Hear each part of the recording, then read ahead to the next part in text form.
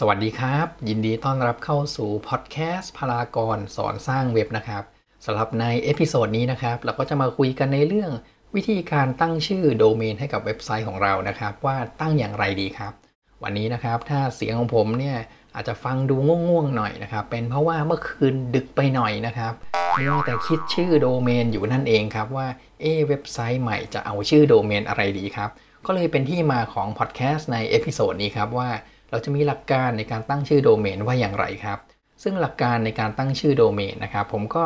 ลิสต์เอาไว้คร่าวๆนะครับผมเอาไว้5หลักการเอามาให้ฟังกันนะครับหลักการข้อที่1ครับเราอาจจะใช้ชื่อเฉพาะในการตั้งชื่อโดเมนได้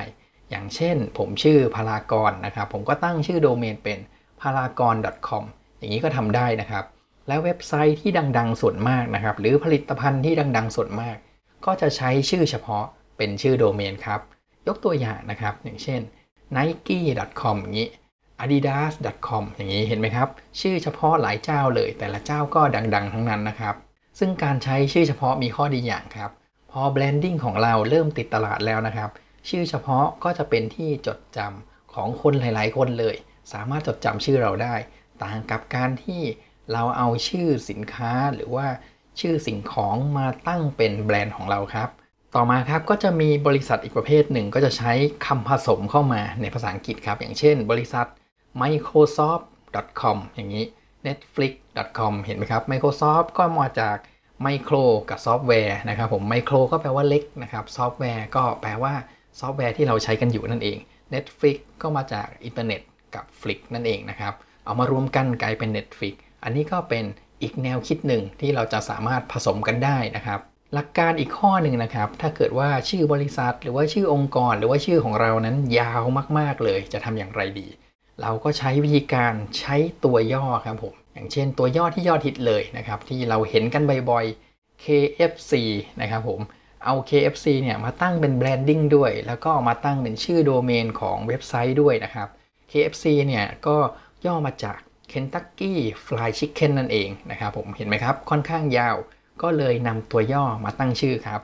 ต่อมานะครับอันนี้เนี่ยฟังแล้วอาจจะดูตลกนะครับผมเอาเบอร์โทรมาตั้งเป็นชื่อโดเมนก็ได้ด้วยนะอันนี้ไม่ได้พูดเล่นนะครับที่เมืองจีนนะครับฮิตกันอย่างมากเลยในการใช้เบอร์โทรเอามาตั้งชื่อเป็นโดเมนครับเพราะว่าเมืองจีนเนี่ยอีคอมเมิร์ซนี่เติบโตมากๆครับการแข่งขันการแย่งชื่อโดเมนเนี่ยก็แย่งกันไม่หวั่นไม่ไหวเลยเอาเบอร์โทรเนี่ยมาตั้งชื่อซะเลยนะครับในเมืองไทยก็มีนะครับในการเอาเบอร์โทรมาตั้งชื่อโดเมนพอทราบไหมครับว่าเว็บอะไรเว็บไซต์นี้นะครับหลายคนอาจจะเคยใช้บริการแล้วนั่นก็คือเว็บไซต์ที่ชื่อว่า